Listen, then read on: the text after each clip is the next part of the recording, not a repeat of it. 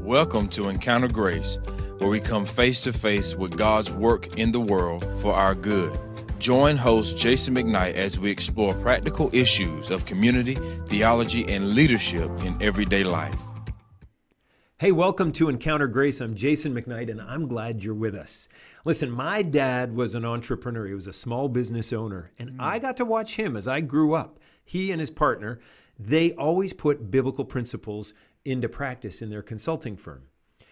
How did they learn those principles? Of course, that was a long time ago. Maybe everyone knew them back then. How today would a business leader, business owner, an executive of a company put into place the practices of Scripture in this rough and tumble world of business? Well, here in Eastern North Carolina, I'm pretty excited that we have Jim Steele with us today. He's the area chair for a group called C12. Jim, thanks for joining us. Thank you, Jason, for having me. It's my pleasure to be here. We're so glad, and I'm going to let you answer all those questions. How do you put business practices from Scripture into business practices today? I know you're busy. You were, in 3 different meetings already, 4 different meetings today. So thank you for taking the time to encourage our listening community. The first thing I want you to do is tell us what C12 is. Well, it's one of the ways to introduce ministry into the marketplace. You said that your dad was doing that a long time ago. About 30 years ago in Tampa, Florida, a gentleman named Buck Jacobs created C12. And C12 originally stood for Christian 12. And the concept was to have 12 Christian business owners sit around a table every month to work on their businesses from a biblical perspective. And those first 2 groups have grown into groups in 35 states now, all across the country. Wow. and Brazil and Malaysia. So we're now an international organization. I love it. Yeah, it'll be fun to tell you more about it. Okay. So C12, 12 business owners sitting around a table once a month, and there was this Tampa business owner, kind of the brainchild back 30 years ago. Yeah, well, Buck had worked with a gentleman, a good friend of his. They had owned a business prior to this, and when they started the business, they had decided that they were going to run it as if Jesus was the CEO. And so they did that for 8 to 10 years. It worked out really well. They sold the business, and Buck was looking for what's next. And the Lord led him to Tampa, to that area, and he looked for existing platforms to see if he could fit in there. And he didn't find anything that satisfied what he was looking for, so he created C12. And like I said, the rest is kind of history. Yeah. So what do we talk about? Like if I pretend I'm the business owner, pretend I got, a little, Eastern North Carolina security system, let's say. That's a good example. Exactly. As a matter of fact, I saw that on Facebook that Tom Vermillion has been in C12 as one of those business owners for 15 years. 15 years is exactly and right. you still haven't cured him. Yeah. No. But we're working on it. So. No, he's a great leader, and I know he loves this, but we'll get to that. So if I'm a business owner and I'm talking to you saying, tell me a little more about it, how do you describe it for me? It's one of the things that it's hard to describe. It's almost you have to see it in order to appreciate it. But fundamentally, it's an executive roundtable. It's a group of peers who are like-minded in faith, who share the entrepreneurial spirit, and we're trying to introduce ministry into the marketplace. So that's where we begin with. And the advisory concept is an all-day meeting. I mean, we meet from generally 9 in the morning till 4 in the afternoon, and the day is split into 2 parts. The first half of the day, we study MBA-level materials. And when I say MBA level, Regent University has approved the curriculum that we provide. You can get credit towards your MBA from Regent just by attending C12. Wow. Okay. So it's that caliber of materials that we offer. And in the morning, you say? That's the morning. And that's business-oriented. Actually, there's 3 pieces to it. There is a devotion that we start with. There is a business segment, and then there's a ministry segment, because the goal is to apply ministry in whatever their business happens to be. Right. So a ministry segment would be, like, give me an example of what we would spend that half an hour or hour talking about. Yeah, I can tell you what we just did this month in October. Yeah. Okay. We concentrated on something called the S curve.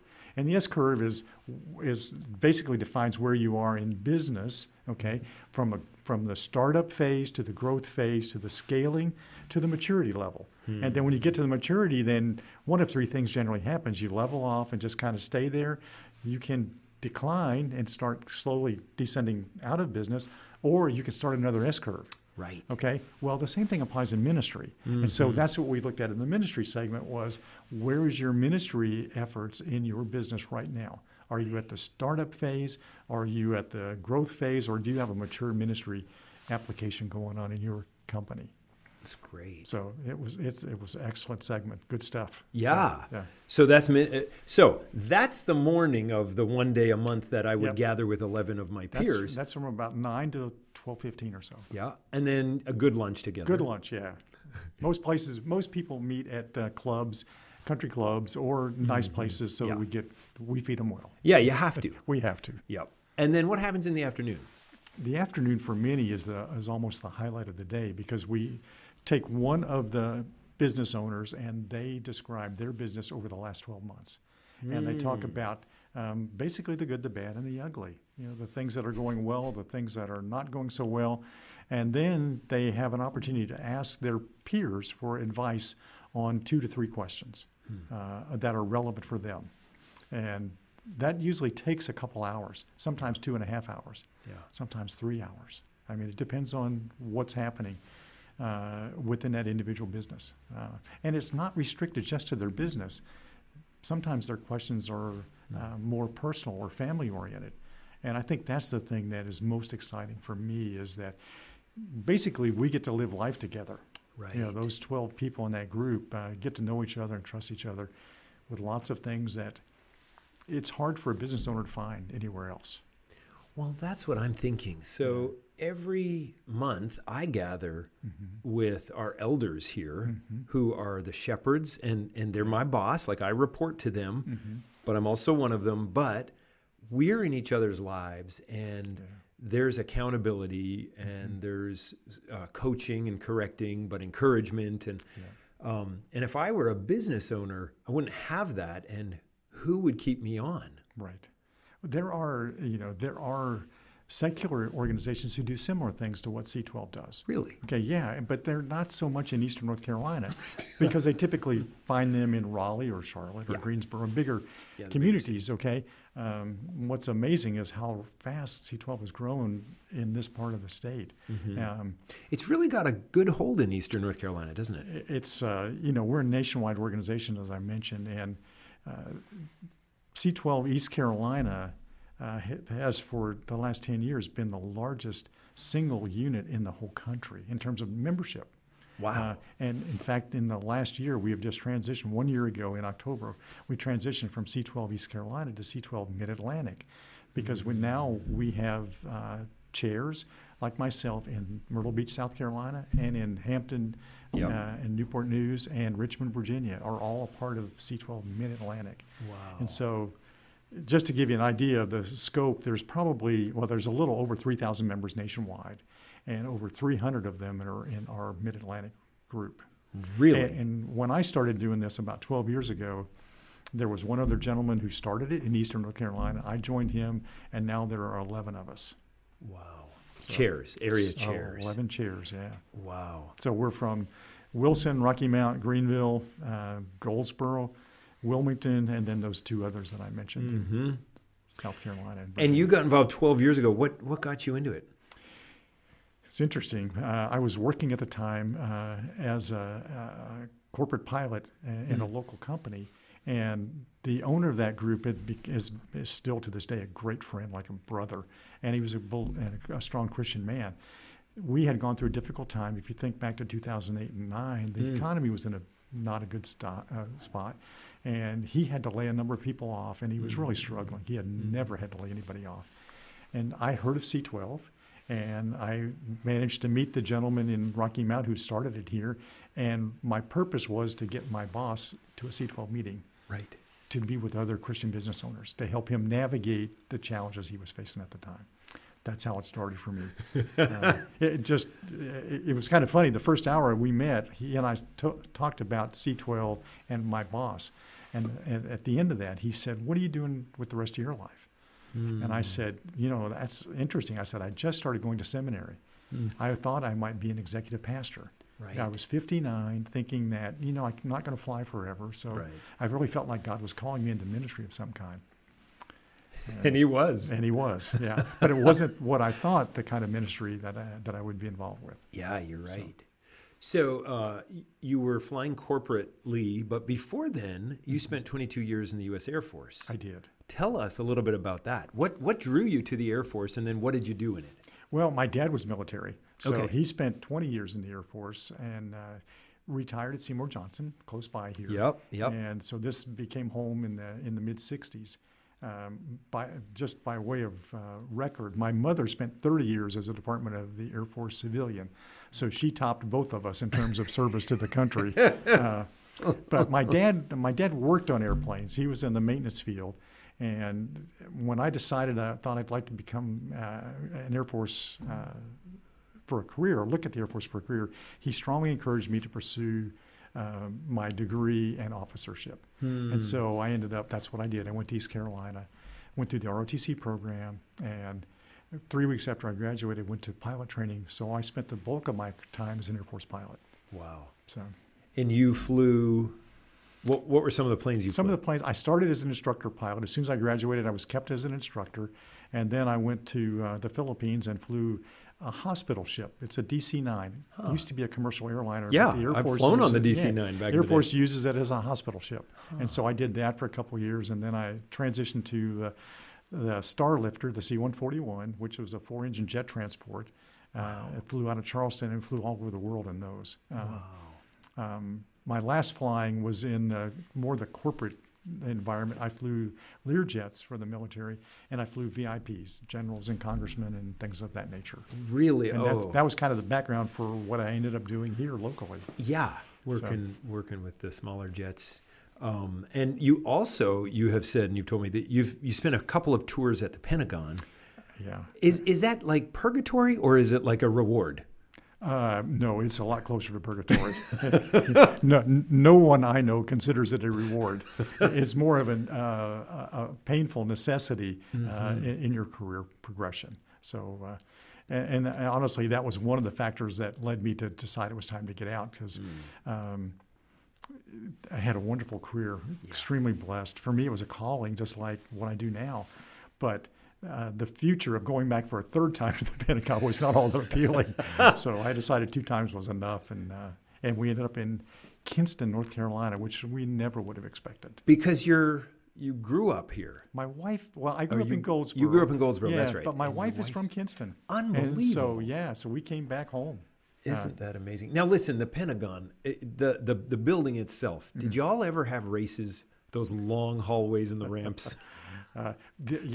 No, are you allowed to say? Yeah.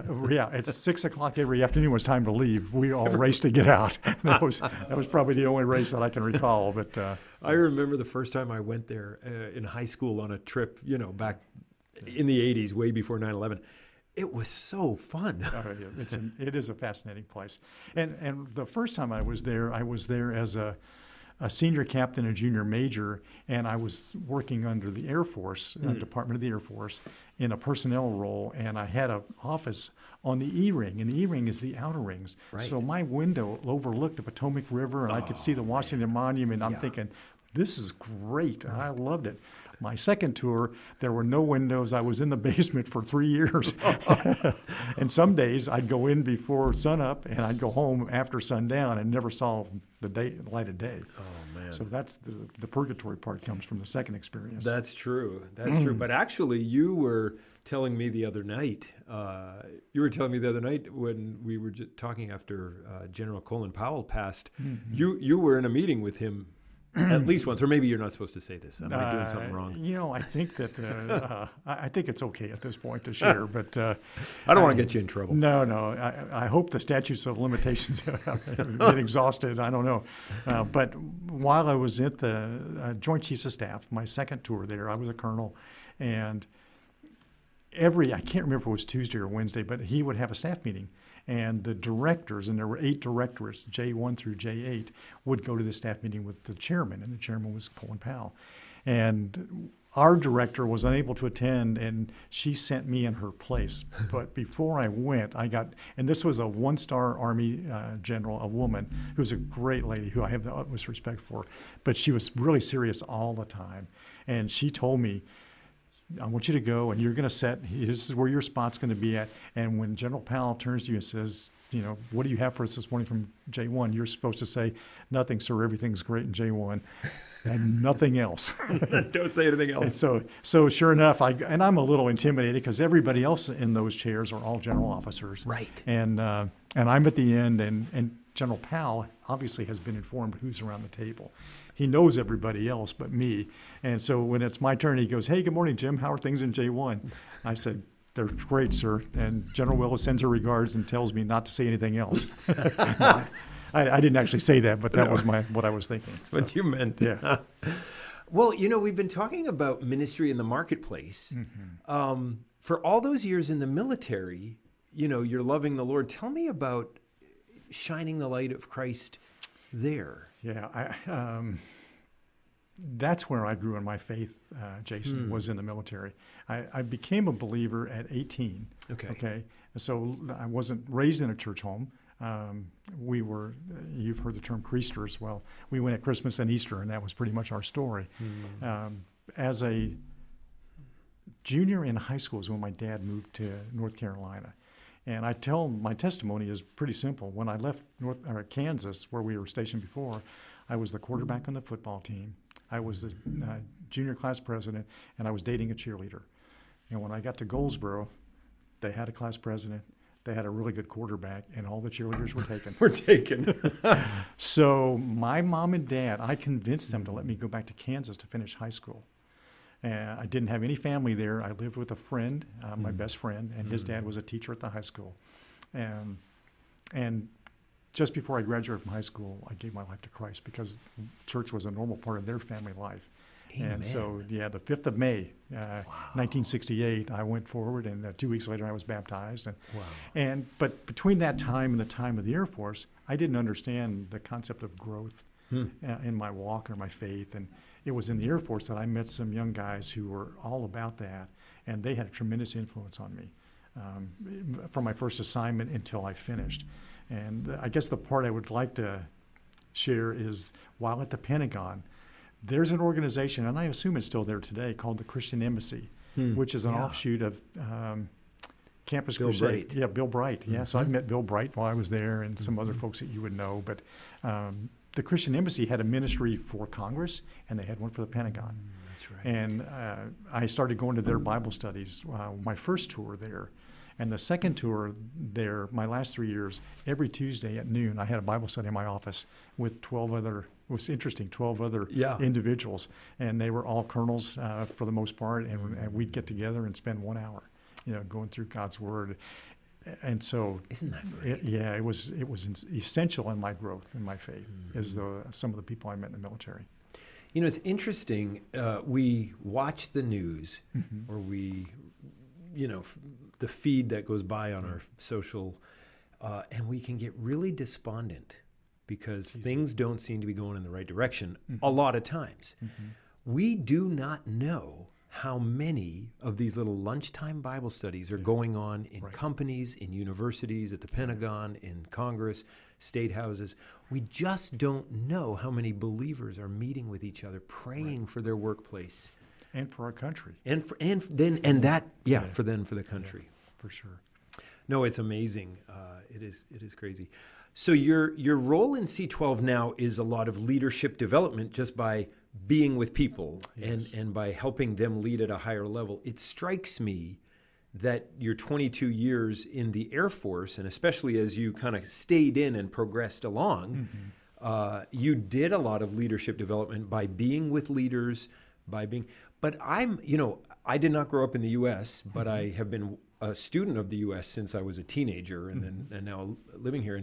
And it strikes me that the United States military at its higher echelons is one of the best leadership labs in the entire world. and it's not perfect, Not by any stretch. you know. Yeah. But so I'm not doing hagiography, but it strikes me that there is a great focus on outcomes and process and development of talent and merit. Recognition is a major element of leadership. Yeah. What do you think of all that stuff I just said to you? Is this true, or am I missing something? I think you're exactly right. That was my experience. I had the privilege of working for tremendous leaders, and so just as you're a young leader growing and you get to see that on a daily basis, you start to appreciate, what it takes to. The military does, I think, a couple things really well. One is they focus on mission. Okay. Yeah, that's true. They're all about the mission and accomplishing the mission, whatever it is. And the second thing is they really emphasize people. If you think back to some of the just marketing things that the military has done over the years, the Army of One, and the Army is a great example of. It's all about the soldier. And the sailor and the airman. It's not the focus isn't really on the officer. It's on those young individuals who are right out of high school and taking care of them. And so, in many respects, it reminds me of the servant leadership model. Because what do we do to make them successful? Right. In training and education. And I think one of the things I've never forgotten about the military is I saw so much of leadership by example. People wouldn't ask their individuals to do anything they weren't willing to do themselves. Yeah. And I think that's really powerful. Yeah. So I think you're right. I think that's a fair assessment. Is it perfect? No, not by any stretch of the imagination. And, in today's world, that hierarchical organizational chain of command thing is not often viewed in a positive light. What I've seen in the C12 world is I've seen business owners, CEOs, who have taken their organizational structure and turned it upside down. So when you see it, the owner or the CEO is at the bottom. In fact, the best example I saw of that was a gentleman one day who was doing his business presentation, and he showed that kind of a structure where he's at the bottom, and it wasn't CEO. He was CSL, Chief Servant Leader, was what he called himself. His job was, and then it went up from there, all the way to at the top of the org chart was the lowest level, and lowest paid position within the company. So it's interesting, Jim Collins in one of his 2 books talks about, I think it's him, but it talks about the staff, like the chambermaids and the bellhops and the front desk people at the Ritz-Carlton hotels. They are tasked, or they are given the authority to make any change they need to make to benefit the guest. That's the lowest being the top. That's exactly right. Because it's not, I have to go up 3 levels to get the authority to spend $200. I just do it because that is the Ritz, but well, I understand, but it's a great model for leadership development. So that's one of the things I think the military does well, and that's one of the things we strive to do well in C12. Is there are and we haven't talked about this, I don't think, but there are 2 levels of membership. You observed an owner level group, but there's a group of people who meet basically the same day, but they're called key players. And so they work for the CEOs, they work for the owners. And so we're trying to grow them into increased responsibility at all areas of the company. So there may be a marketing person or a salesperson or a finance person and things like that. And they meet with their peers for the same kind of experience. That's great. Well, let's go back to then. Let's stay with C12 and go here, and let's talk just a little bit. Business is it just chasing money? No. It's not, because I'm asking it provocatively. But give me a defense for Christian. Before C12, I would have said yes. Right. Because I think most of us look at it that way. And it's interesting in the C12. We've discovered over time, and we've been doing this for almost 30 years now, that historically about 10% of the businesses are Christian-owned, and about 10% of those Christian-owned businesses are serious enough about their faith to want to use the marketplace as a ministry platform. And so those C12 members are unique. I mean, and some of them. And they are unique, and they're incredible people. Okay. Yeah. But they want to make a difference in the world. In fact, that's our mission our vision is to change the world by advancing the gospel in the marketplace. And our mission is to equip Christian CEOs and business owners to build great businesses for a greater purpose. And so that's what we emphasize to the business owners. It's really the recognition that we don't own anything, including our businesses. And so we're stewards for a season. And so our job is to steward that to the very best of our ability with the goal of not creating wealth, but hearing, well done, good and faithful servant, at some point in the future. And I think it is easy to get off track. Like even in my own life, it's easy to get off track and sort of look at the 401k statement and think, oh, good, I'm doing okay. Yep. But I'm not. It's all God's. That's right. It's up to Him, whatever He wants. That's so I'll just keep doing the right thing. Day to day, I think that's what we try to encourage, is just make good decisions every day. And I think there's a proverb that says something to the effect of, it talks about planning a fair amount in Proverbs, but God orders our steps. We can plan all we want, but God's the one that's going to be responsible for the outcome. So that's where our trust and our faith and our hope has to lie. Oh, that's great. That is great. So if someone listening to this wants to know more, like maybe they are a business owner or a key player, like a vice president or a C-suite person, or if someone has a friend that they'd be a great candidate for C12, how do they contact you? Probably the easiest way nationwide, would be to go to C12.com. C12.com? C12.com. That'll identify groups all over the country. And so it would apply to us locally. So, they could find a group nearby. And although we're in 34 states, there's a lot of places we haven't touched at all. So we're constantly looking for chairmen to start. Like this month, every month we'll say, hey, if you know somebody in this month, it was Pittsburgh, Little Rock, or Milwaukee, then those are some areas we're trying to target. And I think, not surprisingly, C12 has really grown tremendously in the South, and through the Midwest. North Carolina has more members than any state in the country. Florida's second, and that's where it started. Wow. Texas is third. So it all kind of is in that it's part so of the nice to beat Texas. In something. Well, Texas is number 2 behind us for the largest single group in the country. Wow. But at some point, their groups are in San Antonio and Austin. If you think about the communities we serve, at some point, we're not going to be number 1. Right. But that's okay. We'll enjoy it while we can. Yeah, and per capita. Yep. And change. I mean, you look at the folks in C12, at least the ones I know locally, and they're pouring out into the community. They're helping. If I could expand on one thing, you talk about not being just about money. And the example I'm going to share is one you're familiar with, because one of the things that we really encourage our members to work on is the culture of their organization.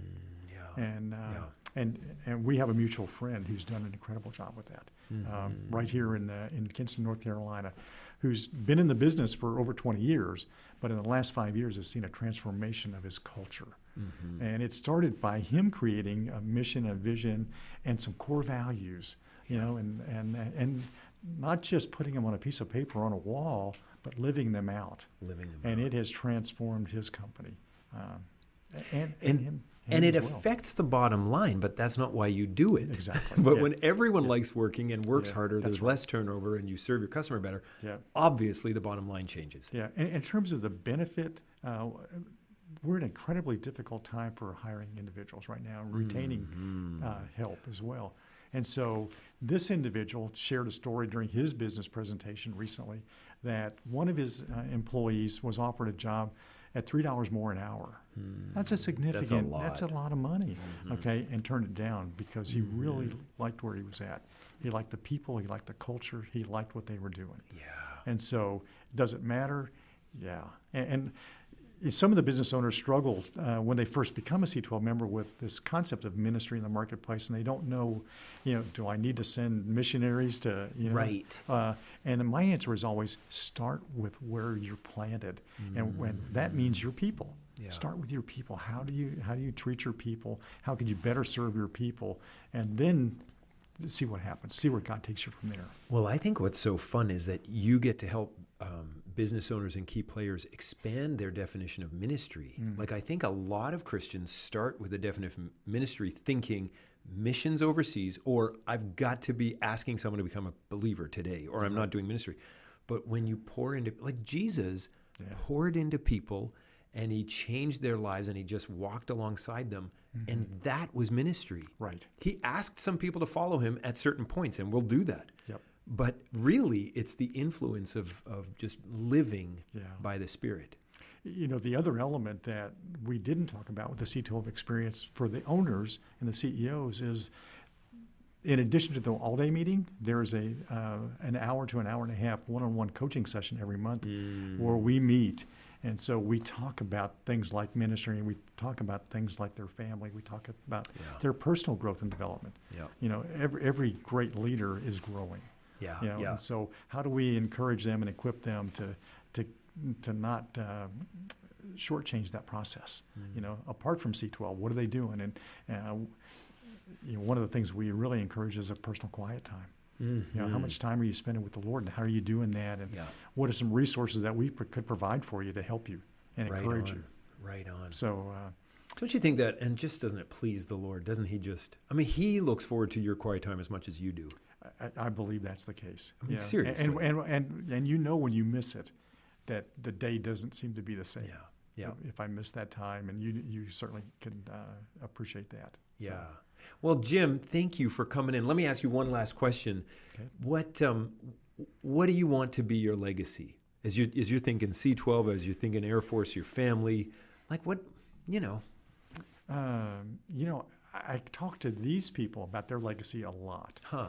And a few years ago, I read a book called, I think it was called Living Forward, but I'm not sure, by Michael Hyatt. Okay? Yeah. And in there was an exercise where I have already written my eulogy. Okay?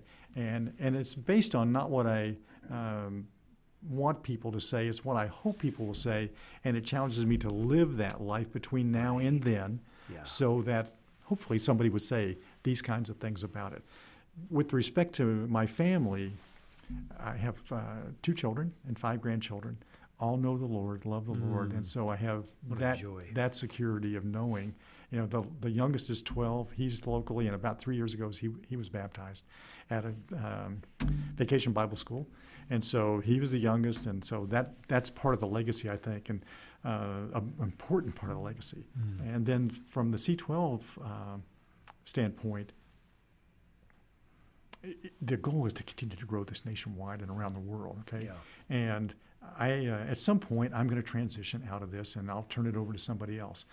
I've already turned over a part of my business to one individual who was a member for 6 years. Wow. I have, and he's getting ready to turn over part of his business to another one of my members who's now his member. Wow. And I have 2 members in my groups now who would love to take my business. So my legacy in C12 might be that I would have created 4 new C12 chairs out of members.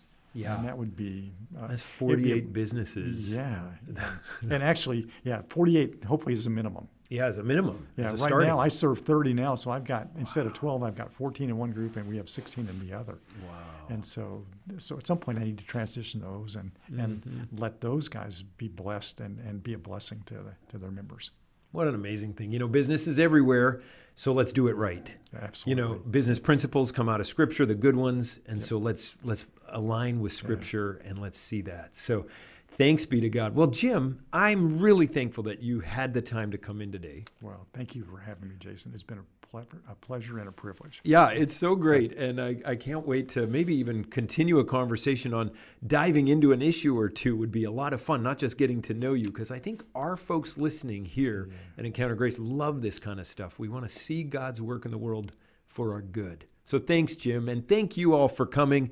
We'd love for you to share this. As you know someone who maybe is a business owner or a friend, let them hear Jim and let them pursue this. And we'll see you back here the next time. This is a ministry of Grace Fellowship Church in Kinston, North Carolina. Visit gracekinston.org